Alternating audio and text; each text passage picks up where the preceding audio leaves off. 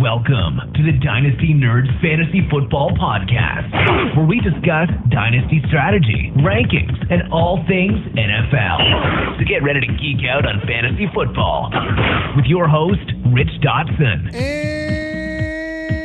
And welcome to the Dynasty Nerds Fantasy Football Podcast. I am your host, Rich Dotson, here with my fellow host, Matt O'Hara. Hey, what's going on, man? Not much, Shanae. You want to have my baby? Oh, boy. Oh, my. So here we are, early in the year, second episode of 2019, and guess what we're going to do? What are we doing, Rich? We're going to prematurely... Oh. What are we going to do prematurely? That doesn't sound good. I don't know. I don't like anything that starts with prematurely. Do a rookie mock draft. A way too early rookie mock draft, even before we even start breaking down tape, because we're not going to be breaking down these players individually here for like another month. Because we got to start watching tape. And got a little bit into it this week. Fell down a rabbit hole of Josh Jacobs. I think we both did, sir. So that kind of like threw me through a lump. But what I did here is, there's a lot of scouts that I respect. I went and looked at their rankings and who they liked a lot. Kind of got to get a consensus who the top 15, 20 guys were. Watched very little tape of each guy, just to kind of get a consensus, read some scouting reports. Little glimpsey here and there. So we kind of got a chalk here mock draft of the first round. And towards the back end, I kind of did a little bit different just because to give you an idea how deep the tight end class is going to be, which is going to be a really deep tight end class. Basically, if you need a tight end, this is going to be the class where you could probably take a couple stabs at about 4 different guys late in the draft. Mm-hmm. Like I could look at this draft this year and just like from the third round on, I take nothing but tight ends to try and find that next grade tight end.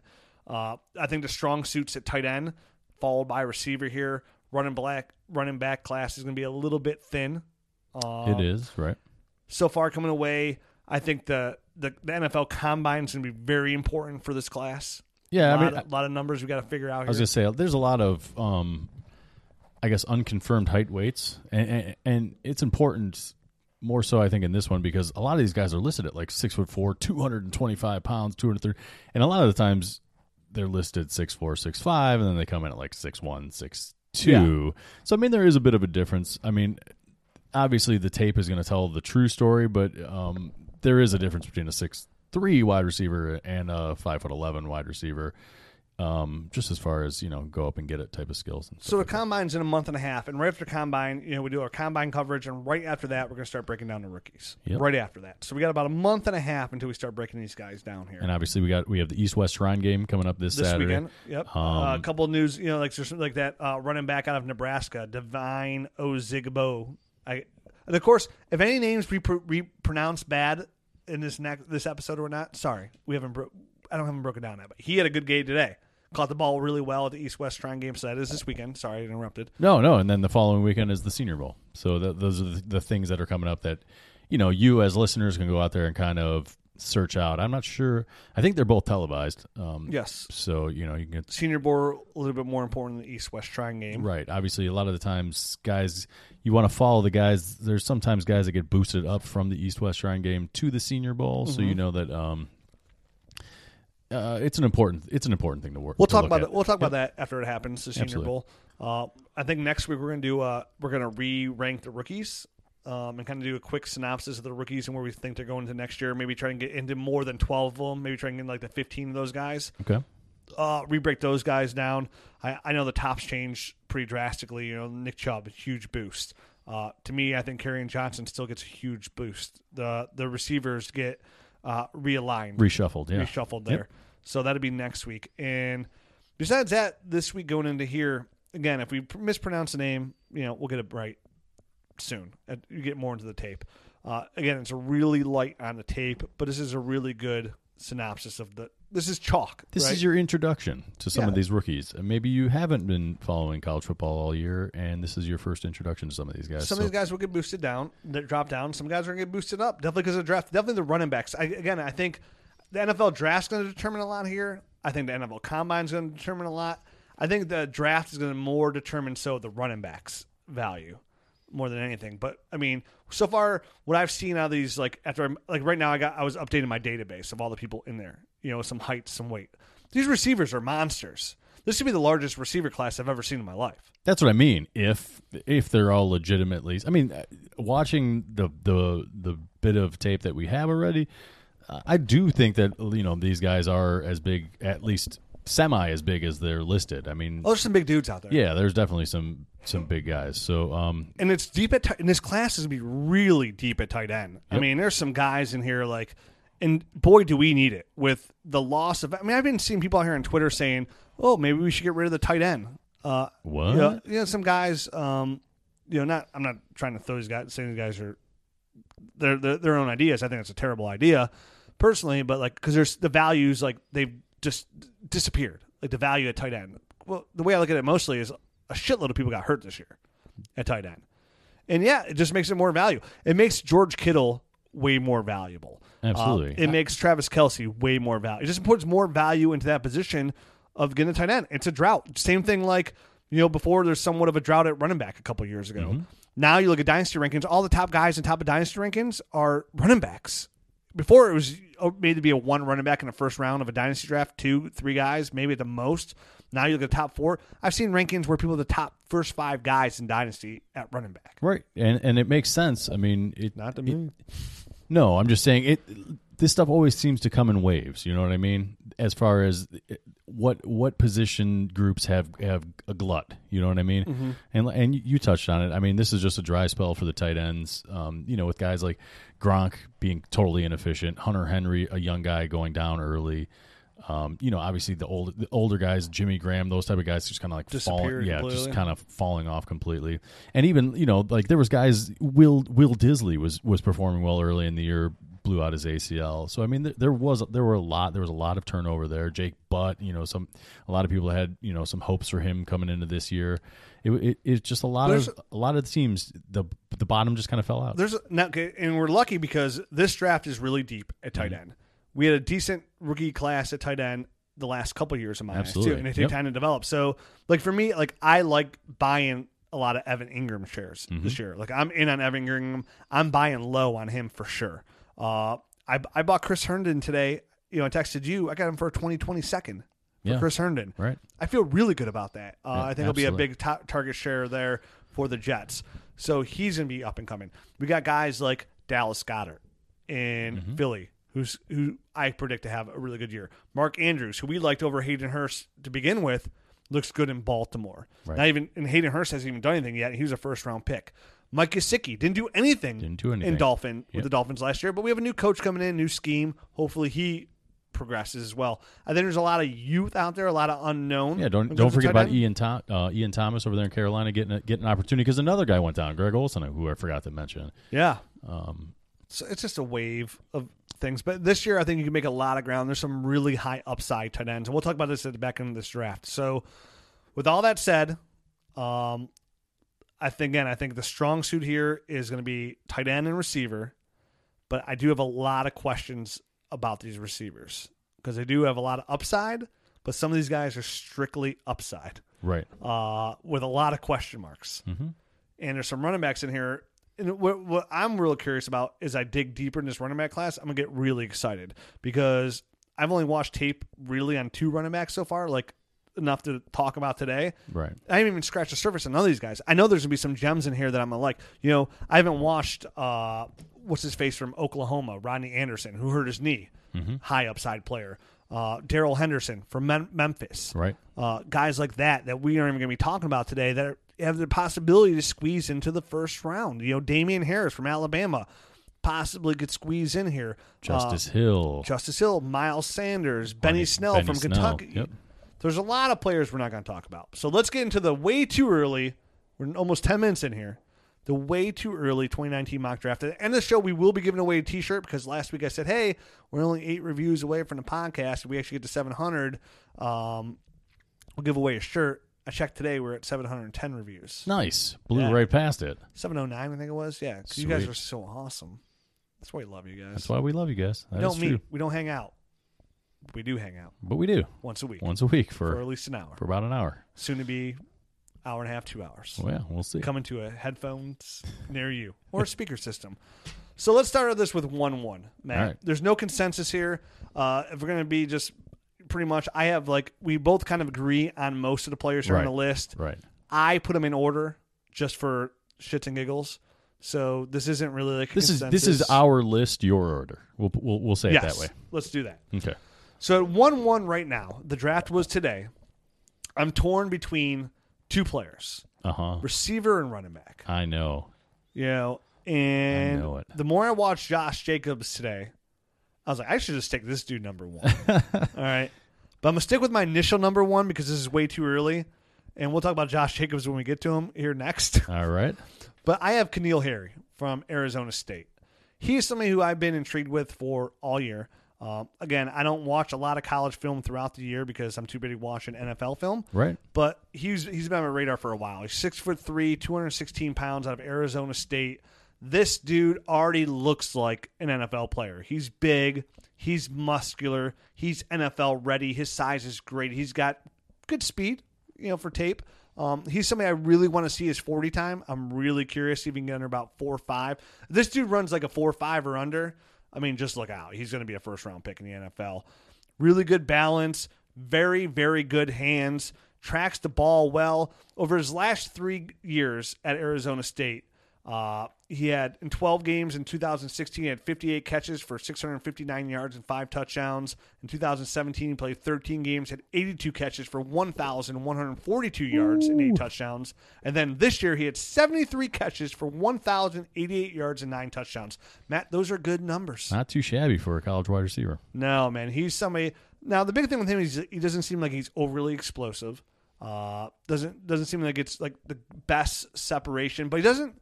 Like his speed looks like he's like when he gets in and out of his breaks, it looks like he's pretty consistent there with his speed. High pointing the ball, really good. Contested catches, really good. And that's the thing, you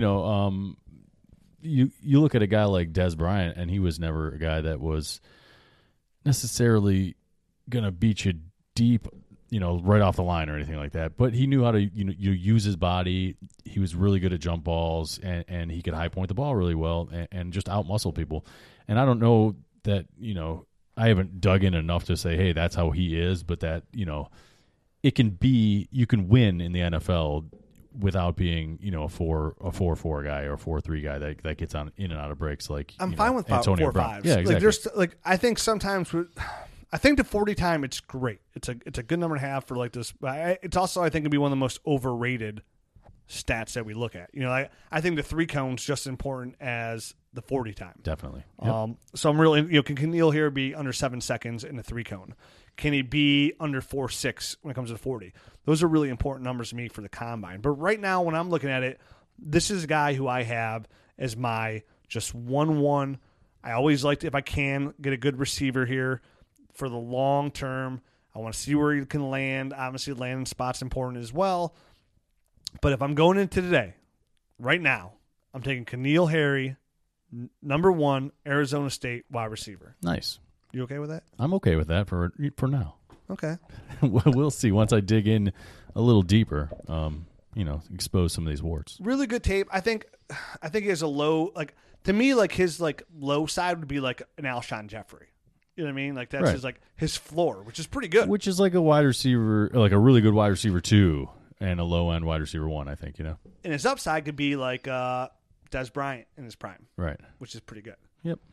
Who at one time was 1-1 overall Dynasty. Definitely for a very short-lived time, but yes, very short-lived. Josh Gordon was 1-1 at one point for a very short time. He was. Yeah, that Fulio. Peace out, turkey.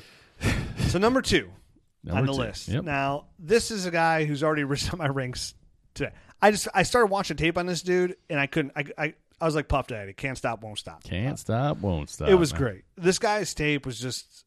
I'm looking at him like, is this guy like kind of like Alvin Kamara?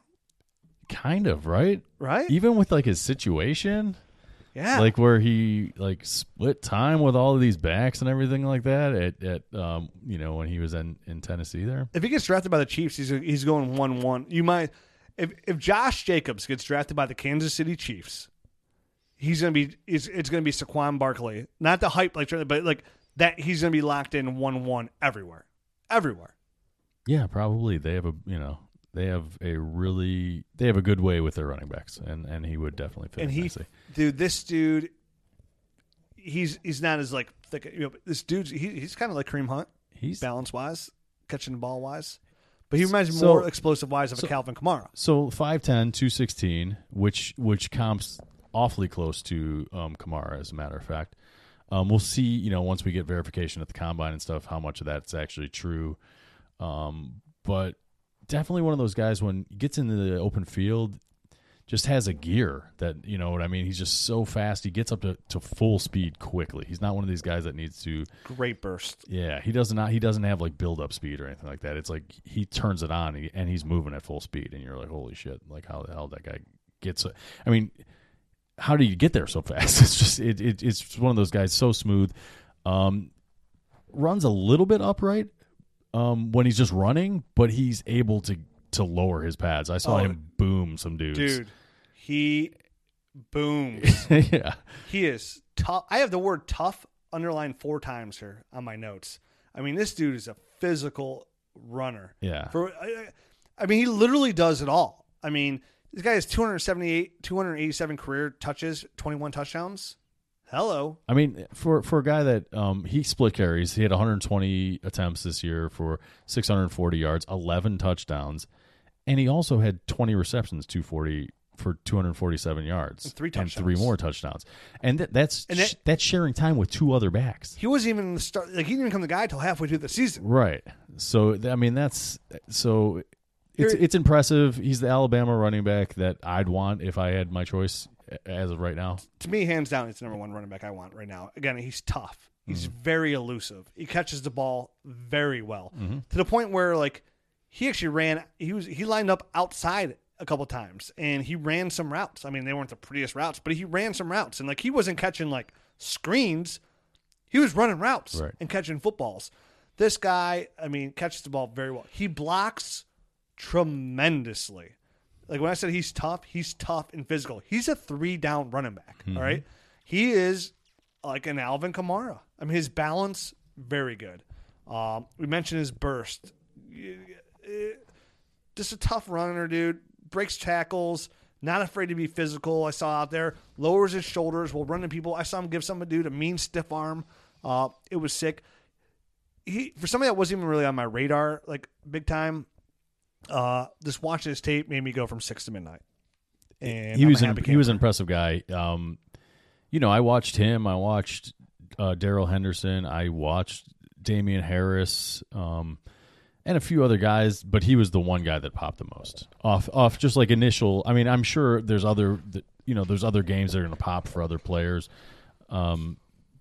But watching him, I wanted to instantly watch more. You know what I mean? Me too. I loved it when I sat down here. You sat down in that chair, and I said, dude, I watched a little bit tape on everybody, but I kind of fell down in Josh Jacobs' rabbit hole, and you were like, me too. Yeah, so me too. I knew right away then. Love at first sight. That we're on it. This guy is going to be top 3 throughout the year, unless somehow he gets drafted by, I don't know, Cowboys, the Saints. Saints or the Cowboys.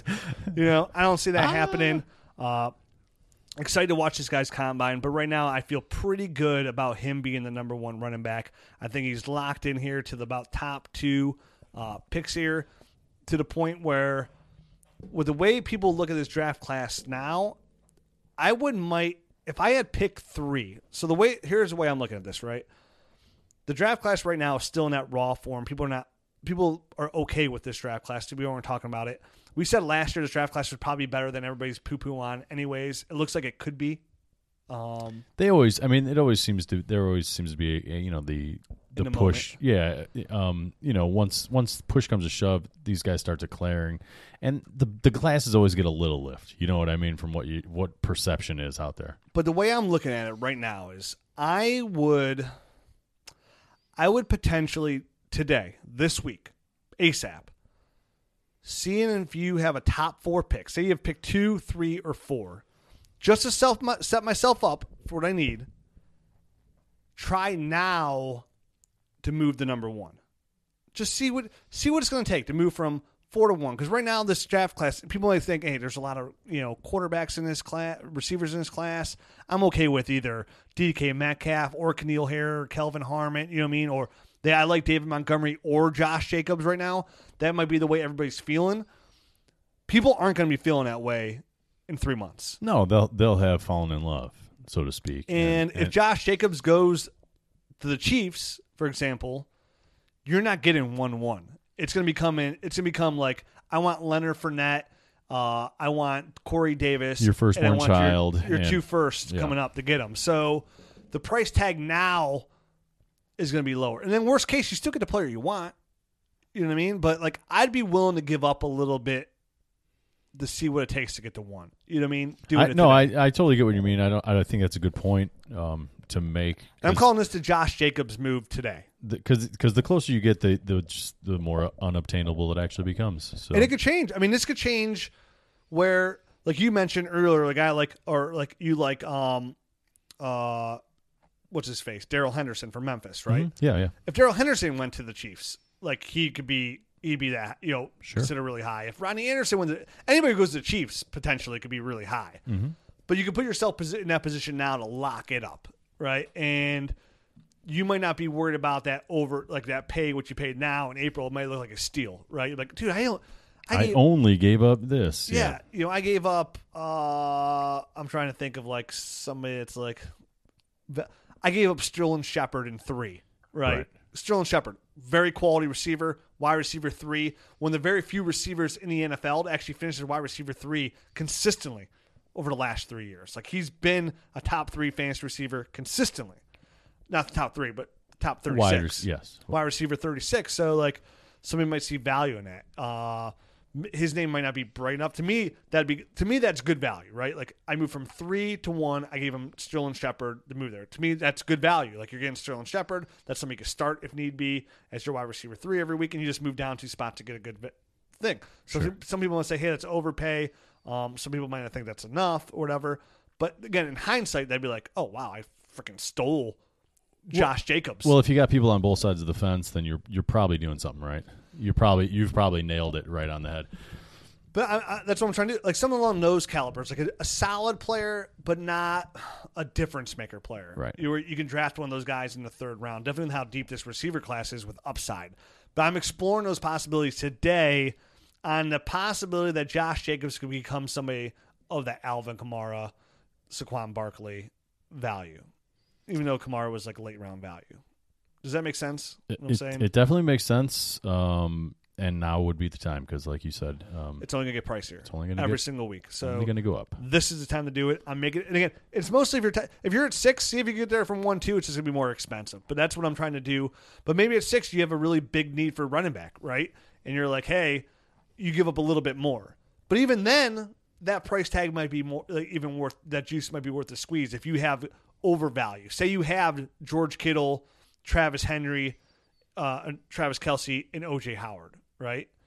What if you can give up Kelce for 1-1 straight up, right? Straight up. That's valid. Now Kelsey's number 1 over tight end, but you have Kittle, you have another backup tight end there.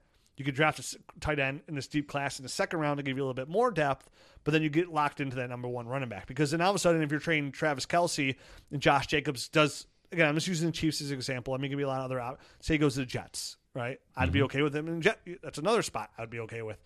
Even though Adam Gase would worry me the way he uses his damn running backs. But, like, a situation into that fold, or the Raiders even, along those lines. But then you give that Kelce. But if you get that elite top 12 running back, that's well worth it. Let's move on, shall we? Let's move on, yep. Number 3. Now, this is where it starts to get really pick your poison with these receivers. It does. For me, I'm taking one of my favorite receivers in this draft so far. My number 2 receiver, way too early, is Kelvin Harmon out of NC State. 6'2", 213 pounds, coming off back-to-back 1,000-yard receiving yard seasons at NC State. He's a really good route runner, boxes out really well, has really good hands, blocks. His speed's a question, but to me, he's somebody that's going to be a really good red zone threat, works the middle of the field really well. To me, he's a prototypical X-receiver. This guy reminds me a lot of, like, Anquan Bolden. Yeah? Just big, muscly dude, and strong. He's not the fastest guy, but has good body control, makes nice catches on the sidelines and stuff like that, and isn't afraid to go over the middle either. Like with that size, he could be a guy that catches 10, 12 balls a game. You know Yeah. what I mean? You could just feed this guy, and he could just sit there moving the chains. He looks so safe to me. Yeah, he definitely is. And he's a guy that I want to make sure that he is that big. You know what I mean? Because he's very muscled up. So he's a big dude, man. He's either 6'3", like 235, or maybe he's like 6'1", 225. You know what I mean? He's just a beefy looking, muscled up dude, man, and definitely worthy of this high of a draft pick this early on in the process. Yeah, you're going to see a lot of people have like DK Metcalf here, or AJ Brown, or possibly Hakeem Butler, or maybe Marquise Brown, or something along those lines. But to me, way too early to me. Kelvin Harmon to me looked like the locked-in number 2 receiver to me. Just on like the early tape I watched, everything I saw out of him, it just seems like when I watch him, it's like that's a very safe player. Like he's going to go to the NFL, he's going to contribute, he's going to help me in my dynasty team. I'm happy with that. Because remember, when we break down tape, that's what we look for. We just look for fantasy points. Like when Will Fuller came out, we said, hey, Will Fuller's going to help NFL teams, but he's not really going to help your dynasty team for the most part. There's a lot of teams like that will draft players like a John Ross who are going to be good for NFL teams that won't really be good for your dynasty team. And right now, John Ross isn't even good for an NFL team, which is why when he heard his calf pull and run to 40, I said, I'm staying away from him. And I'm done. And you're like, well, he does run pretty good routes. I'm like, well, this dude got hurt running his 40 times, so it's kind of what's going to do in the NFL. With Kelvin Harmon, to me, he just seems like a really safe player, right? Like his floor is like, man, he's going to be a wide receiver 3 at the worst. At the very worst. At the very worst. And that's a good sound investment if you get somebody like, is it what you're looking for when you have the 3rd overall pick in your rookie draft? No, but you could do way worse. Right, you can totally swing and miss. Yeah, which is way worse. Like I said, mentioned Sterling Shepard before. Those players are way undervalued. When you get a guy come in there and just be consistent with a wide receiver 3 numbers, is it championship caliber numbers? No, but it gives you depth, and it does help you win a championship because they produce, right? They're guys that you could trust. To me right now, Kelvin Harmon out of NC State looks like a receiver that I can trust with a number 3 overall pick. I'm taking Kelvin Harmon. He could rise. I want to see his combine. This guy can rise. The right situation, right team, he can rise. Miami Dolphins, they get another quarterback. They take quarterback early. They get a little Kelvin Harmon in there with a good coach, with a Brian Flores. You want to throw the ball a little bit like Tom Brady does? Ooh. They better get a quarterback. A little more excited for Kenyon Drake's value now going forward with a new coach coming in town. Me Hello? Also. Somebody's actually going to use him out there. I think Kenyon Drake's a good buy low now. Somebody tried to get Kenyon Drake off me for a 2nd-round pick, and I almost started laughing. Really? Yeah. People hate on it, dude. I have no idea. People, the mountain's dumb. You know who you are. You're in our Superflex League. You laugh. I laughed at myself. I went, ha ha ha, decline. But you know what? I don't think that's a terrible. It wasn't a bad offer. But I've been one of those guys. I would never trade him for 2nd-round pick either. Not vocally, but maybe I kind of vocally, but in my head, I've been just like cursing Adam Gase and couldn't wait for him to get the hell out of Miami so they could properly use Kenyon Drake. So now that he is gone, there's no way in hell I'm getting rid of him. Why don't you take you and your googly eyes Dude, and did go to you New York? See that? Did I see it? He scared me. I don't even get scared often. I tried to move my eyes like that for like 10 seconds and my eyes started to hurt. I did too. I was like, how did he do that? I was like, how do you even open your eyes like that? Like, so I was like, okay, I opened my eyes, like real big, and I was like looking around. I was like, I am psychotic. My eyes started to hurt. I'm like, I gotta stop this. Did you see that one with the taco flying around? Yes. Oh. That day, some dude at my work comes up. He's like, "Did you see Adam Gase's press conference?" I'm like, "No." He's like, Google Adam Gase tacos, and I only got Adam written into the, and it's an Adam Gase tacos. That was the weirdest. It was like a Celine Dion song playing in mine too, like in the background. Dude. Oh God, I watched it right weird. when it came out, like that, before the taco thing. Even I kept watching. I'm like, what is going? Like, does he have like a mental thing? Because you don't want to like laugh at it's like something like right. They can't control. Right, absolutely. Like, I was just so confused. Like, it's like he's gonna murder somebody. Like, that's what it looked like? It was crazy. I guess don't say that. Not crazy, but it was weird. It was awfully weird to look at. Yeah, fun if you have Isaiah Correll and Elijah McGuire to see who's going to get the ball there. Yeah, both getting split in oblivion there. So let's move on, shall we? Yes. Let's. So right now we're at Keneal Harry number 1, Josh Jacobs number 2, Kelvin Harmon number 3.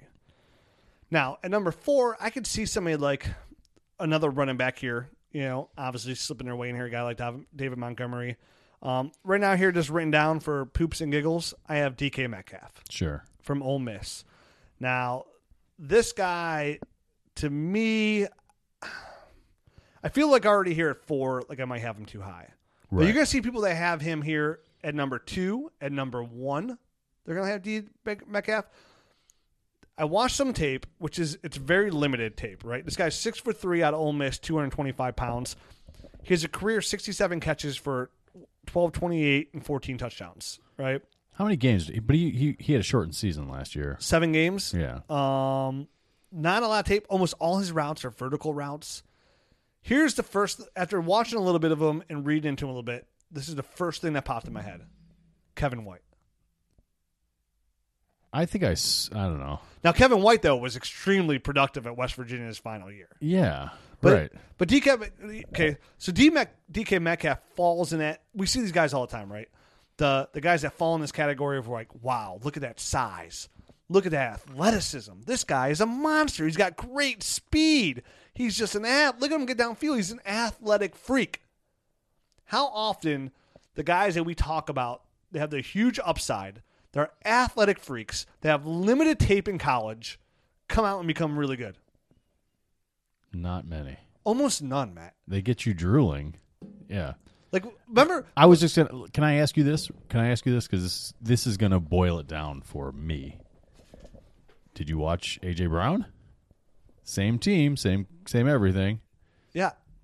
Who did you like better? Stat-wise, I liked A.J. Brown. A.J. Brown. Okay. I mean, I said, I've only I like watched... DeMarcus Lodge. So there's 3 receivers there. Yeah. Right? There's DeMarcus Lodge. He could be the best receiver on the team. Right. Exactly. You keep seeing the other guys pop on when you're watching both of their tapes. You see, yeah. Well, that's A.J. Brown. So you have 3 really good receivers. Yep. You have DK Metcalf, LaMarcus Lodge, and you have A.J. Brown. Mm-hmm. A.J. Brown led the team in receptions and yards. Yes, he did. So, but so if you're looking for ceiling, DK Metcalf has the highest ceiling. The dude's a monster. Right. He's a monster, but he's very limited in what you can look at. I agree. And it's going to be and I feel like in that quick span, like I watched all his tape because he has such limited tape. It's like there's not much to really watch. It's like he literally runs almost one route, and that's the vert route. And I kept wanting more. You know, when you watch these cut ups and stuff, and it shows the entire play, and a lot of the times it's him running around, and then it's the ball's going the other direction and stuff. Like they didn't, you know what I mean? Like he's just out there running routes on. Yeah, it's and not getting the ball thrown to him. So you do see a lot of these other guys, DeMarcus Lodge and A.J. Brown on a lot of the plays when you're even trying to watch. I mean, he dropped some balls, so his hands weren't like overly good. Yeah. Even when he got the ball, like sometimes like his timing kind of seemed off on going up and getting the ball. All right. His route tree is very limited. So for me, I mean, at this very early juncture, I think I'd probably put A.J. Brown ahead of him. Okay. But again, I'm going off the consensus of like some people like in the industry here. Totally understand. Yep. And I wrote on here, I have an arrow pointing down, and I have Kevin White underlined. Again, now Kevin White was way. I mean, what do you have? Like 1,700 yards, 1,600 yards coming out of West Virginia for that 1 year. I mean, I don't remember, but he was super explosive, man. I mean, unfortunately, the broken leg kind of zapped, I think, all of that. Yeah, and then he broke his shoulder and. Whatever. Again, so when people come back and they go, "Wow, like, oh, you guys are right a lot on your rookie breakdowns." Like when we end up breaking down like a right a lot, it's like, what do you base a lot of stuff off? I base a lot of stuff off of what have I seen before, right? Like again, I've seen a lot of DK Metcalfs come through the NFL. I've seen a lot of them get drafted in the first round even because the upside's there, and you always hear the word upside, and that word scares me because. How many times do we see the upside come through? Almost never, Matt. Like I'm trying to even think of guys that were like, I'm trying to think of an example of the one guy who did break through. Like, oh, there's a lot of upside there. He's real raw. It's hard right off the top of your head to even to come up with one. Okay, Michael Thomas. When we broke down Michael Thomas, there wasn't a lot of tape on him, right? But when he came out, I was like, man, I kind of like. I mean, I know there's not a lot of tape. But I like what I see though in that limited kind of ability and. Even though I said that, I still had him as my third or fourth receiver. So even though I didn't go there, but there was upside there. That's actually a good example. Michael Thomas had a lot of upside. Right. Right? No, that is a really good example because he was so limited in the Ohio State offense that they didn't showcase him. So they didn't showcase his skills to the best of his ability. Obviously, I mean, he went to New Orleans and did awesome. So Yeah, he's the top 3 receiver in the NFL. Right. So that worries me because to me that's a big red flag, and you're in a position there where it's like hit and miss. Like, again, ask the people that took Kevin White at number 3 overall in that draft, and you got literally nothing out of it. Mm-hmm. He's the kind of guy that can get you literally nothing out of it.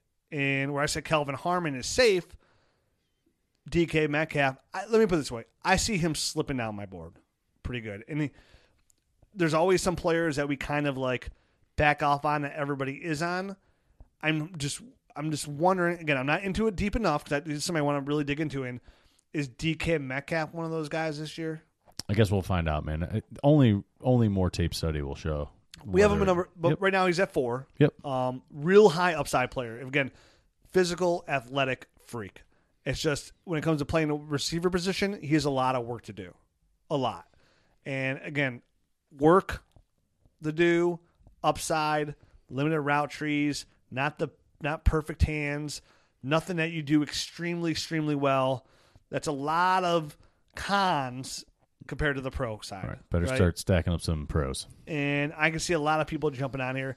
There's a guy we're going to talk about a little bit later, and when we get to him, I'll mention him that I think might even be a little bit safer, this guy, which some people are going to think I'm crazy. There's another receiver in here, speaking of Ohio State, that I might be a little bit higher on than most. All right. So that's where we have DK Metcalf right here. And number 5, what are we at, number 5? 1, 2, 3, 4, 5? Yeah. Let's move down to David Montgomery, running back for Iowa State. Now, when we're talking about Kelvin Harmon as safe, I see David Montgomery as a very safe running back. I also thought Rashad Penny was a really safe running back, too, coming out. But this is a guy, running back, Iowa State, really good vision, really good burst. Doesn't really like do anything like amazing, but he does make a lot of missed tackles.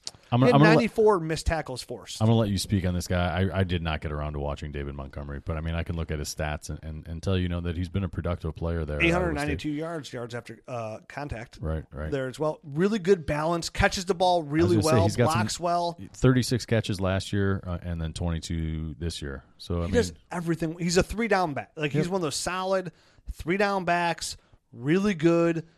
Again, hits the hole right, good vision from what I've seen. Again, this is limited, you know what I mean? Like, from what you're going off, you're looking at numbers, looking at a scouting report, and then you watch a little bit of tape.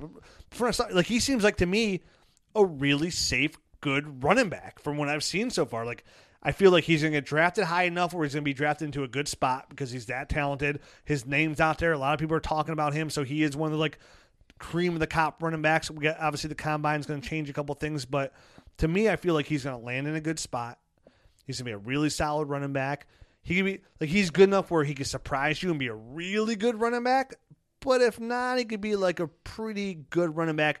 Even if you draft him 5th overall, he's a running back too. Right. I think he looks to me his floor could be a mid-range.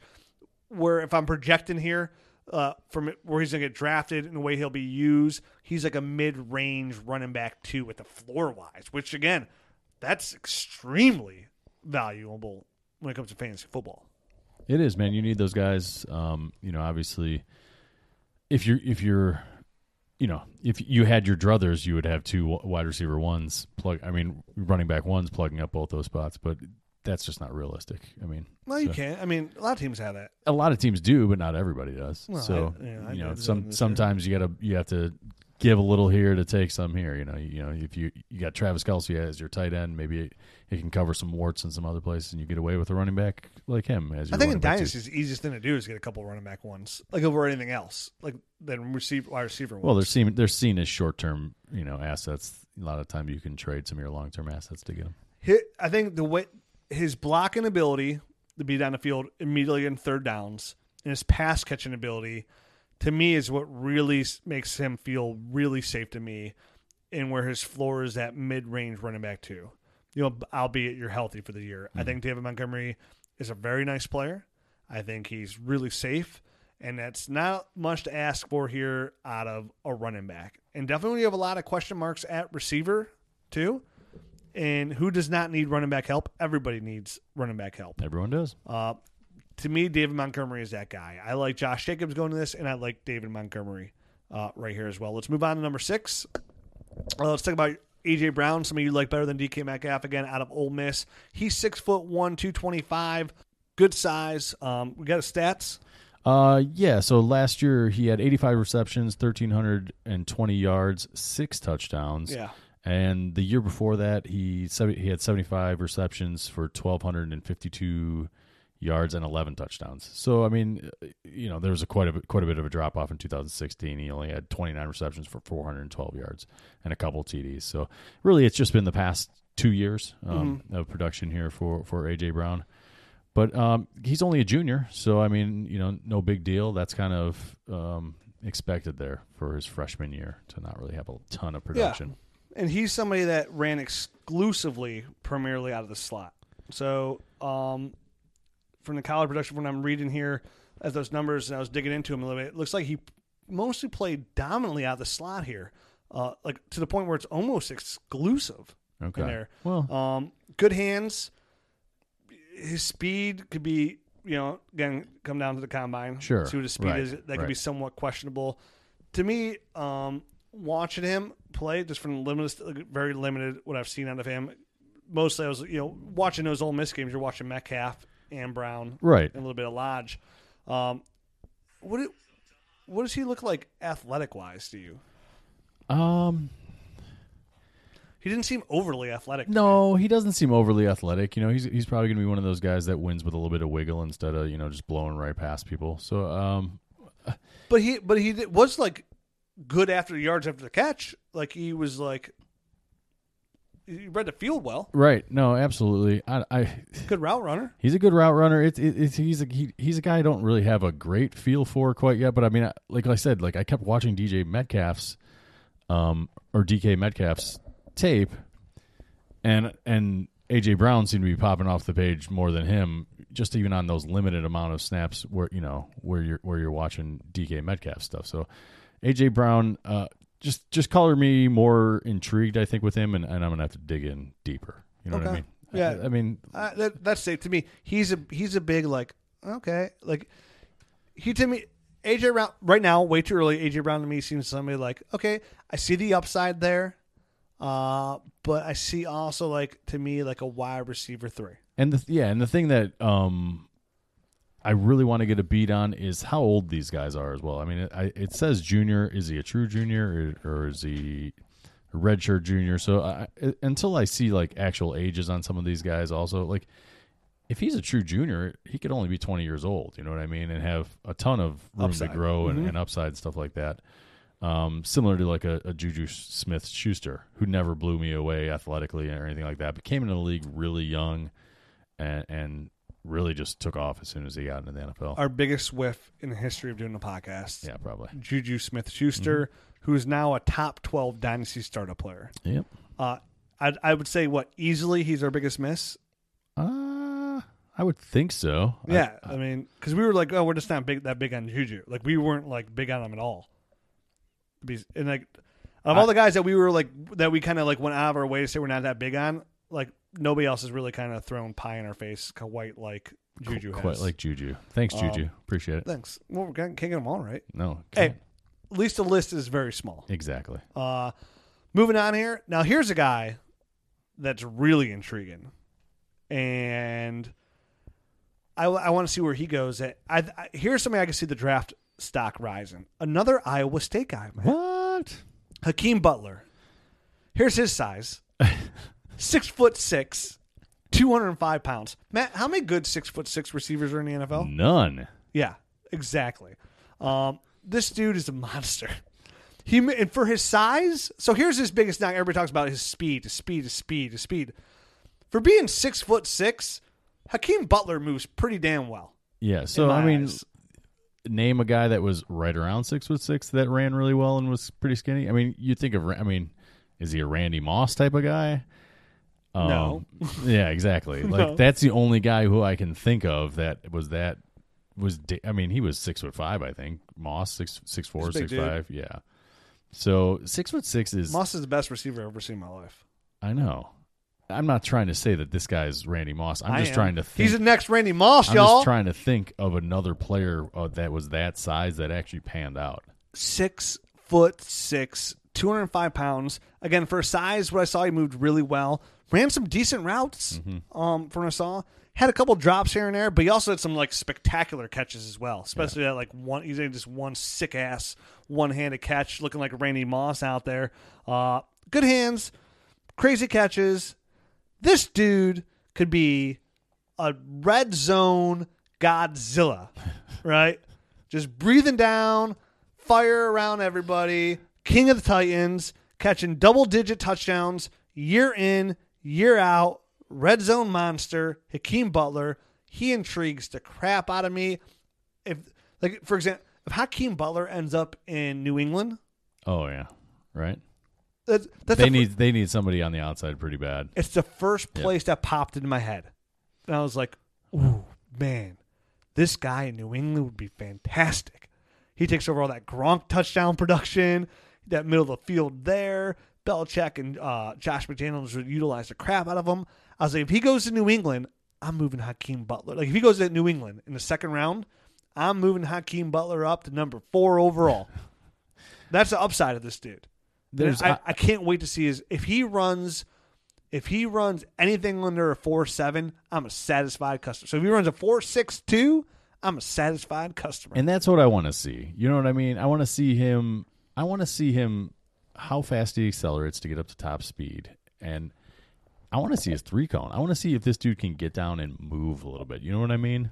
And actually change direction without losing speed. What would be, like, if he ran a 7.6 3-cone? A 7.6? So I'm talking about the short shuttle then. Oh, okay. So, I mean, if he runs a 4, let's say he runs a 4.5. If he doesn't run at least like a 4.3 or something like that in the short shuttle, then I'm going to be a little bit disappointed. You know, you have to. It's you want to knock off like a couple of tenths of a second, basically, off the 40 time in order to see if he actually can move laterally without losing a bunch of speed. So that's what I look for, at least when I'm looking at these times. Yeah, off the top, I saw him moving pretty well out there. Like I was right. No, I know. Wow. Like I was like, hey, he moves pretty well for 6'6". Like I kept going back to it, like he does this really good for 6'6". He does that really good for 6'6". Right. Like he's a wide receiver, dude. Like he's not like. But is it really good for the NFL? You know what I mean? Or is it just everything coming off a little bit? He is Godzilla. All right, Godzilla. Didn't he have like electricity come out of him too? What? Didn't Godzilla have like electricity come out of him too? I don't know. Fire? No, I know, but wasn't some of the movies, like some of the old ones, he like didn't breathe fire, he breathed electricity? I'm not going to pretend to be a Godzilla buff. I'm not either, but I swear I've seen him do electricity out of his mouth. Hey, anyways, dude, I am extremely intrigued by Hakeem Butler. All right. Like, I mean, I love size out of a wide receiver. I think there does get to a point where is this guy too big? Is there just too much of him? Like, you know what I mean? Here's the thing with most of these receivers, the size, I have the complete opposite. Like, how many receivers are really good that are just, like none? But his tape tells me like he could be better than that. Right. So Matt, New England, second round, right? Get a little excited. Well, yeah. Nipples start poking through the t-shirt. I mean, this is almost one of those guys where you hope when he measures in, he measures in at like 6'4". And then you feel a lot bit, I don't know. For me, like I feel a lot better. No, not me. I want him to be 6'6", 205 pounds. I want him to run a 4.55. I want him to have whatever short shuttle time that you want him to have. I want him to get drafted by New England with like really high in the second round. I want him to go there. He'll be a number 1 receiver. He'll be the steal of rookie drafts. He's going to catch 13 touchdowns his rookie year, and people are going to be taking him second round to startups, and he's going to be fantastic. I just watch him get out-muscled. I'm literally watching his tape right now. I just watched him get out-muscled, and some dude just picked sixth. No. Yeah. Hakeem? Yeah. Okay, well, that's why he's at number 7. Man. Exactly. Okay, a lot of tape to watch here. All right? Exactly. Who out muscles? He's 6'6". Exactly. I blame the quarterback for not throwing it high enough. Yeah. All right, get Rocky Mountain High over there, right? Pass to Jay this side of the field. It was a comeback route that he didn't come back for. Puff, puff, give, man. Yeah. Moving on. First tight end on the board here, Noah Fant. All right. Tight end, Iowa. We're going to have 2 tight ends from Iowa on here. That's kind of crazy too, right? It is crazy. Did we pick the right one to go first? I think so. I know you do. But I haven't watched tape on all of them. But dude, okay, so Noah Fant, tight end, Iowa. This guy is pretty good, Matt. Mm-hmm. Excellent run after catch. Really good jumping the ball, high points the ball really well. Love tight ends that could do that. Really good leaping ability. Basically, he moves like a receiver. Do you have a height weight on this guy? I haven't pulled up on ESPN, and they don't even have a height or weight or anything listed on him. Let me see here, man, if I can help you out here. Because this is all stuff. I know that it's all ancillary, and none of it's. I had it. I just didn't write it down. None of it's for sure. I'm going to have it here for you in 2 seconds. He right. is 6'4", 232 pounds. I thought he was a little bit smaller. That's why I was asking. A little light in the britches, so to speak. So, he's isn't Evan Ingram. I was going to say, which isn't horrible. No. You think of Evan Ingram, when you hear numbers like that, which is fine, especially in today's game. He is somebody that I saw outrun safeties, cornerbacks, played all over, played outside, played inside, played in line. Actually saw him run in motion a couple times here as well. Really good at contested catches, ran some pretty good routes from Racine. I thought I was pretty much kind of watching a wide receiver. Right. Again, he reminded me of like Evan Ingram. Yep. I was going to say this is. And I rapping. loved Evan Ingram coming out. So did I. So that's what he looks at to me. I could see him, if he in the right situation, actually getting a big bump here. I see him staying, like in most rookie drafts, this is where he's going to get drafted, right around pick 8 to 12, because that's what always happens to these tight ends. Right, bottom quarter of the first round.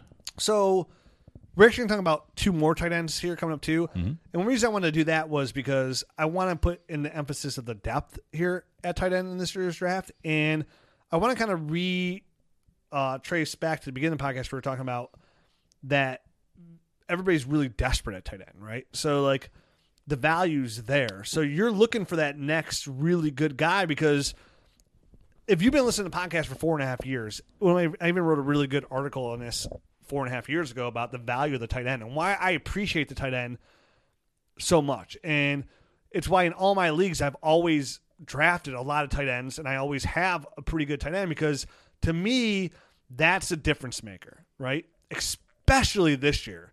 If you have a Travis Kelce, if you have a George Kittle, if you have a Zach Ertz, hell, if you had a Jared Cook, Eric Ebron this year, oh yeah, that gives you such a good, huge edge just over your opponents. Week to week. I mean, oh my God, the other team is scrambling basically to stream a guy, figure out which matchup is best for their tight end that week, and you don't even have to think about it. You just click on your tight end. He gets you between 15 and 25 points or something insane every week, every single week, and the other people are scrapping together just to get 10 points. And I've said this is a repetitive line for me. I literally say this every year when we talk about tight ends too. I get the same speech, but to me, it's when it comes to Dynasty, not like redraft. You get a lot of you get some middle of the road teams, you get some bottom heavy teams, and you get a couple really good top heavy teams. And you see a lot of teams that, like, some teams look almost impossible to beat, because they're like, how do you end up with that team? How do you have Le'Veon Bell and Saquon Barkley and Odell Beckham with Tyreek Hill? I drafted well and made some trades. Yep. To me. So you're saying my team is unbeatable because I've got Odell Beckham. You didn't even come in second place. I think Odell Beckham's a good buy low candidate too, by the way. I didn't come in second place because Odell Beckham went down and Emmanuel Sanders went down week before I played. No guarantees. So to me, you're always looking for that edge. Whether it be you have that elite tight end, whether it be you have a good elite quarterback like a Pat Mahomes. But to me, it's hard to get a lot of edge in Dynasty, and I think the one place to do it is tight end.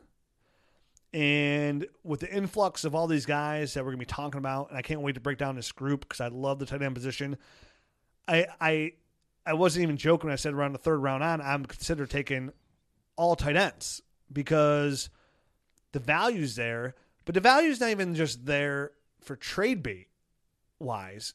It's just value for your team.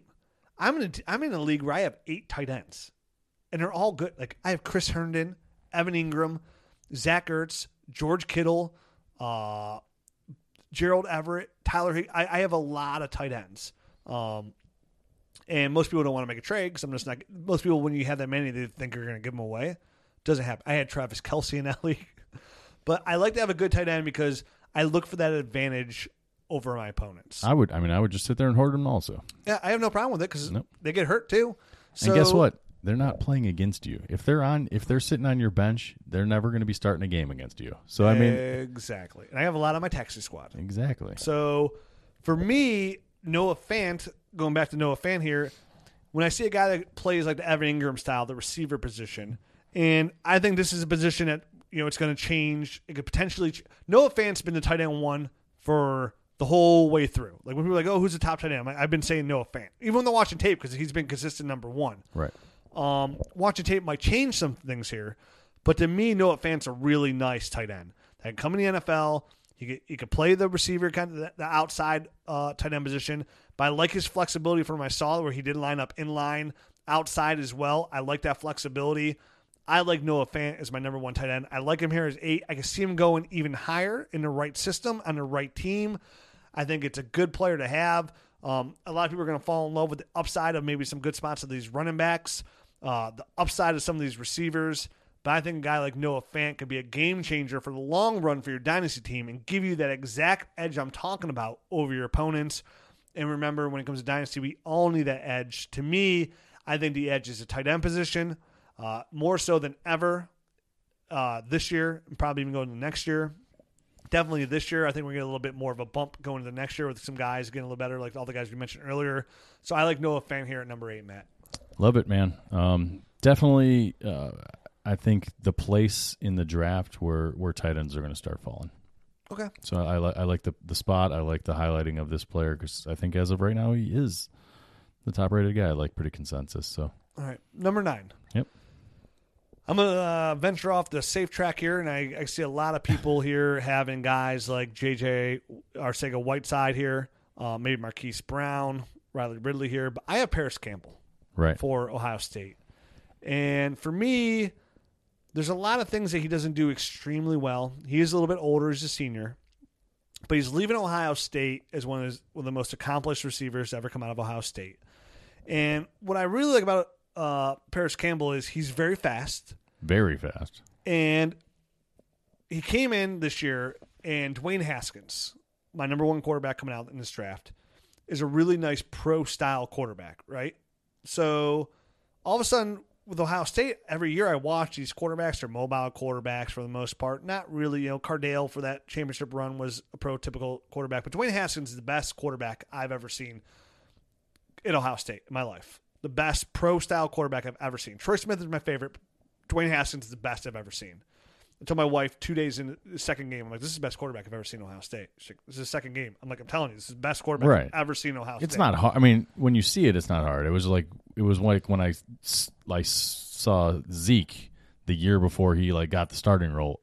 I saw him play a few games in garbage time at the end of the year. I was like, I want to see that guy next year. That's the guy. That is him. I like him. So when Haskins comes in, what does he do this year?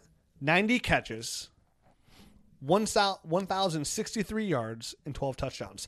And here's the thing, though, too, with that. It wasn't like he got those 90 catches and 1,063 yards because he was the only player on the team. They had 2 other receivers that were producing a high level with guys like KJ Hill, right? So he produced with these other guys. Right. I think Paris Campbell, because kind of like Mike Thomas was kind of on the radar, he's not going to be lauded. Again, he has some things he needs to work on. Absolutely. He has a lot of little things here that are flaws wise, but I see a lot of upside in Paris Campbell with his speed. He's explosive. His hands. Yeah. I think he's going to be one of those. I think he's a sneaky receiver this year. He's a big play guy. Anytime he touches the ball, he could be streaking on the sidelines, taking it to the house. Yes. So, and he's. I don't mean to interrupt you here. No, go ahead. I just want to finish my thought here. At number 9, I understand he's a little bit high. He's going to be higher than most people have him. And I know for sure he's not going to get any higher than this. And he has a much better chance in 3 months from now not to be here at 9.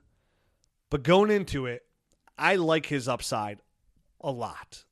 And I can see him being pretty good at the NFL as a very solid wide receiver 2 kind of guy here with some good upside. And I just want to keep him on my radar as somebody that I like a lot in this draft. All right, so the player I want to compare him to most, obviously, is another guy that came out of Ohio State a couple years ago, Curtis Samuels. But to me, Curtis Samuel was a running back playing wide receiver. Do you know what I mean? Yep. And this guy, while they have similar traits and explosiveness and that kind of stuff, I don't see Paris Campbell in the same light. I see him as a wide receiver. Yeah. You know what I mean? I don't see him as a guy that's out of position or anything. Curtis Samuel was an athlete. Exactly. He's not a wide. He wasn't a running back. He was like when you see him and what they're listed as, he's an athlete. Right. Paris Campbell's a wide receiver. Paris Campbell's a wide receiver. So from that respect, I think he, in my book, is coming from a different launch pad. You know what I mean? Like starting off point, I guess is the way I want to put it. So I like Paris Campbell's starting off point much more than I like Curtis Samuel's. So, I'm going to start my evaluation. I'm going to try to be as unbiased as possible and just strip away any Ohio State bias that I have. Mm-hmm. And I mean, I do that no matter what. Yeah, we've never, in the 5 years we've been doing this podcast, we've never had Ohio State bias. Right. Ever. Right. So, I do like him. I'm not sure that he'll be my number 9 player, but I could definitely see him staying in the first round. Yeah. That's what I'm saying. He's probably not going to finish here. Right.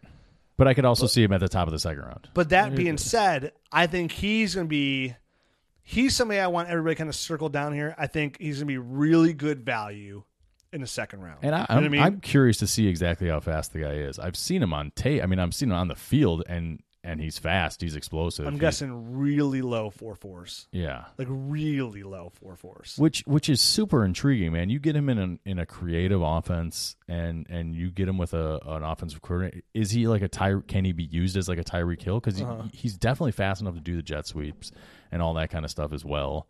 And anytime he touches the ball, he's a threat to take it the distance. And I don't know that he's as fast as Tyreek Hill, because I think nobody's guy's just as fast as Tyreek Hill. That guy's just got that guy's just got another level to him. But he's like Ted Ginn special fast. Exactly. You can be a notch below that and still be a very special, explosive player. So tons of people, you'd be surprised. Again, people that testify 4.5, they run away from. I mean, look, Derrick Henry can outrun people. I mean, it's like everybody can outrun people. C.J. Anderson's a big tub of goo. He's outrunning people. It's just about angles, route running, your vision. Angles are huge. It's a big field out there. So I like Paris Campbell a lot. I do. Like from what I saw this year, I thought he took a massive step. And like I said, I saw what he did with Dwayne Haskins, who's a pro-style quarterback, and he's going to go to the NFL and play with a pro-style quarterback. Right, more similar to what he's been seeing in the NFL. But like you said, I want to see where he lands. Mm-hmm. Let's move on here. Number 10, Riley Ridley, wide receiver out of Georgia, 6'2", 200. This is Calvin Ridley's little brother. You're going to hear that a lot probably over the next coming drafts. I would imagine, yep. Again, I mean, this is somebody right now that I'm intrigued with. I saw a lot of, like early on, I saw trouble with like the press coverage, like getting off the line. I saw problems with that. In 2017, last year, he only had 14 receptions for 218 yards. This year, he only had 43 receptions for 559 yards, 9 touchdowns. This is somebody he led their team though. You know what I mean? Like that 40. I had 44 for 570. But either way, I mean, it still led the team. So which is weird because I love Jake Fromm. I think Jake Fromm's like a fantastic quarterback. You know what I mean? But then when you have those good running backs, it's exactly hard to do that as well. Yep. He Riley really popped on the scene for me. Again, not like I knew a lot going into it, but everybody has him ranked really high. I watched very limited stuff on him. Again, the first thing I noticed was like, when he gets jammed at the line, he has a little trouble there. For being 6'2", 200 pounds, like he had some trouble there off the line of scrimmage. Is he 6'2", 200 pounds? I mean, you know what I mean? Like, we'll see. I think his brother was 6'1". I think he was listed at like 6'2", also. So we'll see. And I can't remember who it was, but there's one scout, that guy that I trust, and like he loves Riley Ridley. He's one of my top receivers in this draft. Like most people won't agree with me here, but this is why I love them. I can't remember what he wrote in his notes why I love them, but there's like a couple things I was watching a couple of clips that he had on the side saying, "Hey, this is why I like him," and I'm like, "Oh, that's pretty good." The way he gets to the outside edge here and the way he caught that ball when I got it, it's nice, but. I mean, that's where he is right now. I'd be faking it if I told you I watched a whole bunch of this guy's tape. I'm very limited too, but that's where again the consensus falls in here. Moving on, number 11, we have Irv Smith Jr. out of Alabama, 6'3", 243 pounds. Took a big step this year with Alabama. Had like 700 receiving yards. Right. Which is really good for a tight end. Absolutely, big time jump from the year before. Only had 128 yards. So. Obviously a huge bump coming in. Obviously that's what you're looking for. I mean, if you get 710 yards out of a guy through 16 seasons or 16 games, you're doing all right. So you translate that to the NFL and you're over 1,000 yards for sure. So. Yeah, a lot of people have him locked in as a top 3 tight end. Locked in. Mm-hmm. Haven't really watched a ton of tape on him yet. I haven't really. Again, I was focusing more on the receivers here. I know the tight end class is deep, but this is where everybody really has him. And again, I put him here over some other guys where he might not finish here just because I want to talk about a couple of these tight ends. I don't want to say it's a really deep class of tight end, and then we sit here and go do a way too early mock, and then we don't mention any tight ends. Right, no, but I mean, with production like that, I think it's warranted, and I mean, this is like we always say, this is a bottom line business. I mean, the dude has numbers, you know what I mean, and that's what translates into fantasy points. So for me, if a tight end has 700 yards and 7 touchdowns in a college season, it's going to open my eyes, and I'm going to want to dig into this guy in Alabama. At Alabama too. Yeah. So this is somebody who's a really big, athletic tight end, and really intrigued where he ends up. Again, a lot of teams can use some tight end help. Really intrigued the way they used Jared Cook last year. Like, which one of these tight ends ends up in Oakland? Right. Or wherever, Las Vegas Raiders. That's so weird to say. That is weird. So I'm just going to call them the Vegas Raiders, never the Las Vegas Raiders. Right. I mean, there's plenty of teams that need tight end help. You know what I mean? No shit, dude. Everybody needs tight end help. Right. And the Browns have David Njoku. They could use tight end help. You know what I mean? And I like David Njoku. I think he was second in the team in receiving yards this year. Took a big step. People are poo-poo on him, but I think he still has some good upside here. But yeah, a lot of teams can use tight end. Notable team. I mean, New Orleans. They don't have a tight end. You know what I mean? New England's going to need a tight end. I mean, Buffalo's going to need a tight end. There are a lot of teams. Seattle needs a tight end. Denver needs a tight end. Yeah. Well, Nick Vanette's there. He's okay. I mean, they had the Will Disley guy also come out, and he really showed well before he blew out his ACL. True. So let's put it this way: 2/3 of the NFL needs a good tight end. Probably. Absolutely. Yep. So. Intrigued to see where he goes. And then the last guy on the list here is T.J. Hawkinson. He's an Iowa tight end as well. T.J. Hawkinson right now, because he had the injury, but a lot of people are saying he's the number 1 tight end in this draft class he owned, actually, out of Iowa, which is, again, 2 Iowa tight ends here. But he's somebody that does everything well. He blocks well. He catches the ball well. But the big thing to find out here with him is that he's arguably the number 1 blocking tight end in this draft class. So he reminds me early on here of O.J. Howard, right? O.J. Howard is what? He did something that he was T.J. Hawkinson, where he caught the ball really well. Right. He was really athletic. He blocked extremely well. We said O.J. Howard is probably one of the best blocking tight ends in the class as well. And here's T.J. Hawkinson falls in line too. So the only thing that will worry me about him then is where he is that overall tight end. So remember we liked Evan Ingram because he was a receiver. And we knew he was going to play receiver. Right. Where O.J. Howard was a really good blocking tight end and a really good receiver. Well, we were like, well, does that hurt him a little bit? Because he would be asked to block too much. And early on, kind of did hurt him a little bit because he was asked to block a lot. Got a little bit better over time. Absolutely. He's going to be in his 3rd year. Really excited about O.J. Howard going into the next year. But again, does T.J. Hawkinson, because he does block so well, what team does he land on? Because if he lands on a team that needs him to block more, then he's going to block more because he's really good at that. 2 points I want to make because, I mean, I think it's a good point, and it is a point that we made previously, but two things I want to say. T.J. Hawkins actually led the team in receiving. Yes. Not just the better tight ends. Stats and yes. So he had 49 receptions, 760 yards, and 6 touchdowns, which was more than Noah Fant, who is the just strictly receiving threat. And what did we say about George Kittle when he came out? the dude was like pancaking people. Another Iowa tight end, Yes. and he didn't have the receiving, the reception numbers that Hawkinson has. So I mean, without having a lot of, without diving into the tape all that much quite yet, just looking at the numbers, I mean, Hawkinson, for the same reason that we have Irv Smith up here, we should have Hawkinson up there. And For sure. I don't think That's why he's in this list in the top first round, man. I don't think we should knock him because he's good at blocking. Is all I'm saying. Oh no, it's not. It's when I'm looking at only concerns. That's like, oh, do they ask him to block more? Then he Sure. will. You know what I mean? He's a really. And I think team will dictate that. You know what I mean? People are saying he's the number one tight end. Absolutely. Some people are saying over, but then some people are saying Caden Smith from Stanford's the number one, possibly tight end too. So it's right. We'll see. So you look at guys like, obviously they throw Kittle out there all the time over in San Francisco. If he gets in one of those kind of systems, that's a great place for him. Obviously, New England has had Gronk on the field, all the time, and they love him because he can do both. He blocked very well in the last playoff game. Gronk did. He did. I mean, obviously, Very well. His receiving has fallen off completely. Abracadabra, bitch! I'm disappeared. But he can still block. So, Yep. being the last guy on my list here, the last guy kind of rounded up here today, I actually was reading a report from an Iowa beat writer today. Okay. And he was saying that he was comparing George Kittle and TJ Hawkinson. And he's like, I think, to be honest with you, TJ Hawkinson's a more complete, overall better tight end, even if we're going to consider some of the receiving possibility here, than George Kittle. He's like, and I love George Kittle.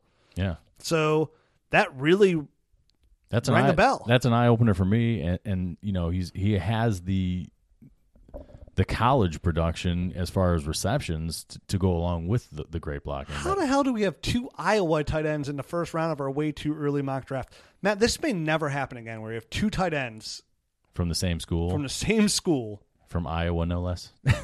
Well, they produce They high do. quality. Stanford and Iowa, dude. Yeah. Get them out there. Yep. Wisconsin's giving us offensive linemen. Iowa's giving us receivers. Clemson's giving us wide receivers. I mean, no, what did I say? Give us receivers? Iowa, you said. Tight ends. Iowa's giving us tight ends. Everyone knew what you were talking about. Okay. Thanks, everyone. You just got done. So T.J. Hawkinson from Iowa is somebody that's realistically going to quite possibly finish here in the first round of this draft because but here's the thing, too. If you have a late round pick, odds that you got there, the odds of you having a pretty good tight end are probably pretty good. But again, you can never have too many good tight ends. I'm a huge proponent of this. You got there, and who's your best tight end in your team right now? Rob Gronkowski, right? Yes. So you could use a guy like this, wouldn't you? Oh, I traded up and got the fourth. I didn't have a first round pick, so I traded it last year. You're right. So I made a trade this year, earlier in the year, that ended up giving me the fourth round pick. So my plan of attack is for in our league together is to feel it out to see what kind of running back I can get there. Kind of wait at 4. I'm trying to trade number 4 overall with a lot of other stuff to get George Kittle. That's my ultimate goal, is just to bypass that 4th pick altogether. But I got to wait till the draft height builds that up to the draft. That'd be a draft day trade. If I can't, because I have no second round pick either, is my goal in that draft is to move out of 4 to move back into the draft so I can grab either Noah Fant, TJ Hawkinson, and then pick up a second round pick and then grab another tight end. Sure. So that's my plan in our league. I'm laying out my plan for you here in early January because it doesn't affect you. It's okay. No one listens anyway. From our league. That's my plan of attack. Like just to grab tight end because obviously I have Gronk. I traded away Evan Ingram for DeAndre Hopkins. Obviously, I gave up more than I gave Le'Veon Bell, Le'Veon Bell, Evan Ingram, 2021st, and Golden Tate for DeAndre Hopkins. I still like that trade. Yeah. So it's still going to work out great for you. So, but going into next year, I have Rob Gronkowski and nobody else. Literally nobody else. Yeah. So that's a problem if he retires. But I'll be able to get somebody. But that's my plan of attack. So T.J. Hawkinson to me here is somebody that could be a nice plug-and-play guy. Because it's kind of hard to get those tight ends that are plug-and-play guys. Like I feel like Mark Andrews this year was like a plug-and-play guy. Not highly productive. By the end of the year, he was somebody you could play. Yeah. But that was Chris Herndon, though, for a lot of the year was. But who the frick thought Chris Herndon was going to come out and be the guy you could plug and play? Not me. Go back to our last Tide podcast breakdowns. I don't even remember mentioning Chris Herndon's name. I definitely drafted him in a lot of leagues, so I knew about him. I have him in some leagues too, actually. So obviously I knew about him too. Actually, I was pleasantly surprised. I have a lot of Chris Herndon shares. Again, I trade for him where I don't. So I think there's a lot of intrigue here. Again, there's some more tight ends here in this list that we haven't even talked about. They're going to be, I think the second round and third round is going to be pretty abundant at tight ends. But we have guys like Caden Smith out of Stanford, Caleb Wilson out of UCLA. Mack out of Notre Dame, Josh Oliver out of San Jose State. So there's some guys in here. Dawson Knox, another Ole Miss player. Yes, Dawson Knox as well down here. 6'4", 250 pounds. I'm trying to look for the biggest. You got Zach Gentry out of Michigan, 6'8", 262 pounds. That's a big dude. And he declared early, right? Yep. Yeah, that's a big monster dude, man. Let me get how many 6'8" tight ends turn out to be pretty good. Jesse James, wasn't he like 6'8"? And he was just okay. Remember Leonard Pope? I do remember. Good old, was it Leonard? Yeah, Leonard Pope, Okay, right? Pope. Arizona Cardinals. Yeah, It was like 6'8". Yep. Oh, this guy could be like a red zone monster. Terrible. Yeah, the only monster he was under your bed hiding, not scoring any fancy points. Thanks a lot for the nightmares, Curtis Ferguson. Sweet baby Jesus. Give me something. So that's it. Obviously an hour and 15-minute episode here, right? Yeah, let's give away that Dynasty Nerd shirt, Yep. shall we? Indeed. So to do that, we said we'd give it away on the Facebook group page. Again, if you're not on Facebook and you're not part of the group page, and listen, I know a lot of people out there, they're like, dude, I'm not joining freaking Facebook. It's stupid. All right, well, I'm with you on that. It's kind of stupid, but, all my pictures are stored on there with all my kids. That's why I use Facebook more. It's a storage thing for my pictures. Yes, basically. And a party planner, too. It's a really good party planner. It's the only reason I'm on there. That's about it. So, but another reason to join is a Facebook page. Over 3,200 members on there. You can post countless polls. Any kind of question, you're going to get at least 30 responses. Mm-hmm. It's a fantastic tool to have. So even if you don't use Facebook to have any friends, don't even request any friends. Just create a Facebook profile. It's just a way to get on. Create a fake email address just to have it just for Facebook so you don't get anything else on there. And join the Facebook group page. I'm going to put a post on there that's going to say, you know what to do, right? And all you got to do is go on there and put a player on there that we did not talk about today in the first round. So it's got to be a player we didn't talk about. So the only thing you have to do to qualify is to put a player on there that we didn't talk about today. That's top 12, and why they will be a first round pick. Now, when I say that, it could be one of those other guys that we mentioned, but just not one of the top 12 guys that we broke down. Yes. So all you got to do to win the shirt is I'm going to pick it randomly. Is pick a guy that we didn't talk about today. And I don't want a paragraph, right? Just like a couple sentences. It could be one sentence, honestly. You can put Rodney Anderson because if he didn't hurt his knee, the dude's going to be Barry Sanders. As long as it's not like, oh, Rodney Anderson because he's going to be sweet. All right? I'm disqualifying it. It's got to be a legit, at least one sentence of why you think he's going to be good and why he's going to be a 2019 first-round rookie pick. By this time next week we get on the pod, I will go on there. We'll bust out that random number generator, and we'll pick a random person. Yep. Now, if your number comes up and it says, hey, I picked J.J. Whiteside because I like his name, then we're going to go pick another number. That's it. That's all it takes, right? Yep, that's all it takes. So just to go over the list one more time, in case you weren't writing it down the first time we went through it. Hit him! Keneal Harry, Josh Jacobs, Kelvin Harmon, DK Metcalf, Dave Montgomery, A.J. Brown, Hakeem Butler, Noah Fant, Paris Campbell, Riley Ridley, Irv Smith, and T.J. Hawkins. Oh, those are some good players, man. Those are good players. We did it. The way too foolishly early 2019 mock draft. Those are the ones we don't want to hear about on the Facebook page. I will delete those comments on there. Again, you see my post, Rich Dotson. You're going to see me in my little Facebook picture with my family in the Cleveland Indians Stadium inside the sea. And it's just going to say, you know what to do. You know what to do. And that's it. So it's for the podcast listeners, and we'll pick one of you, and somebody's going to win a free Dynasty Nerd shirt. It's going to be freaking sweet. And for all the people that did give us a rating and review on the iTunes app, thank you so much. We appreciate it. It helps out tremendously. I thought we might get like 5, maybe. I figured we'd pushing one last time this week for it. Me too. So we always appreciate it. Again, if you didn't leave us a rating and review on iTunes, please do. We usually give a T-shirt away like every time we get to an extra 100. Every 100, I think we do. It seems like it's right around that. Yep. It's the only thing I'll do because I'll never bribe people to get. I hear people that do that. I'm like, oh, if you if you give us a rating review, we're going to enter you into a contest. It's like, I don't want to bribe people for a review. Please, I'll just beg you, please. Yeah, but we're not too proud to beg. That's what my mama said. In the meantime, you can follow me on Twitter at DynastyRich. I'm at Dynasty. You can follow the site at Dynasty Nerds. Again, a lot of rookie content on there now. It's great. Like, John DeMent, a lot of our writers out there. We brought a lot more writers on here. Got a lot of these rookie articles coming on. John does great small school prospects as well. I think he's already done a Darrell Henderson one as well. He definitely has. Yep. So it's a great way. Not alone with the podcast, but it's a great way to follow around with these rookies. Is just get on dynastynerds.com. I know, Matt, you updated your rankings. I did. I updated my rankings, and we're just literally waiting for this developer to finish out the front end, and then coming soon, the dynastynerds.com. Very soon, hopefully by the next time we podcast, Matt, we will have PPR rankings. All right. Standard rankings. Yes. Superflex rankings. Ooh. And IDP. Sweet, man. Dynasty Nerds taking it to another level. See, when you support the site and we get money, we can hire a developer to build cool things. Exactly. And you don't even want to know what we're building right now. It's freaking sweet. And hopefully be done within a year. Because that's how long it takes to do these things. I said these rankings are going to be up, what? We were talking about this like June? Yeah. I was like, it'll probably be up in like 2 months. No one wants to hear about us complain. I'm going to complain. So in the meantime, we'll be back next week. Matt's kid's puking everywhere at home, so he's got to get home. Until then, toodaloo. Adios. Ready, set, put up! Thanks for listening to the Dynasty Nerds Fantasy Football Podcast. Make sure to check us out at dynastynerds.com for up-to-date Dynasty insight. And follow us on Twitter at Dynasty Nerds.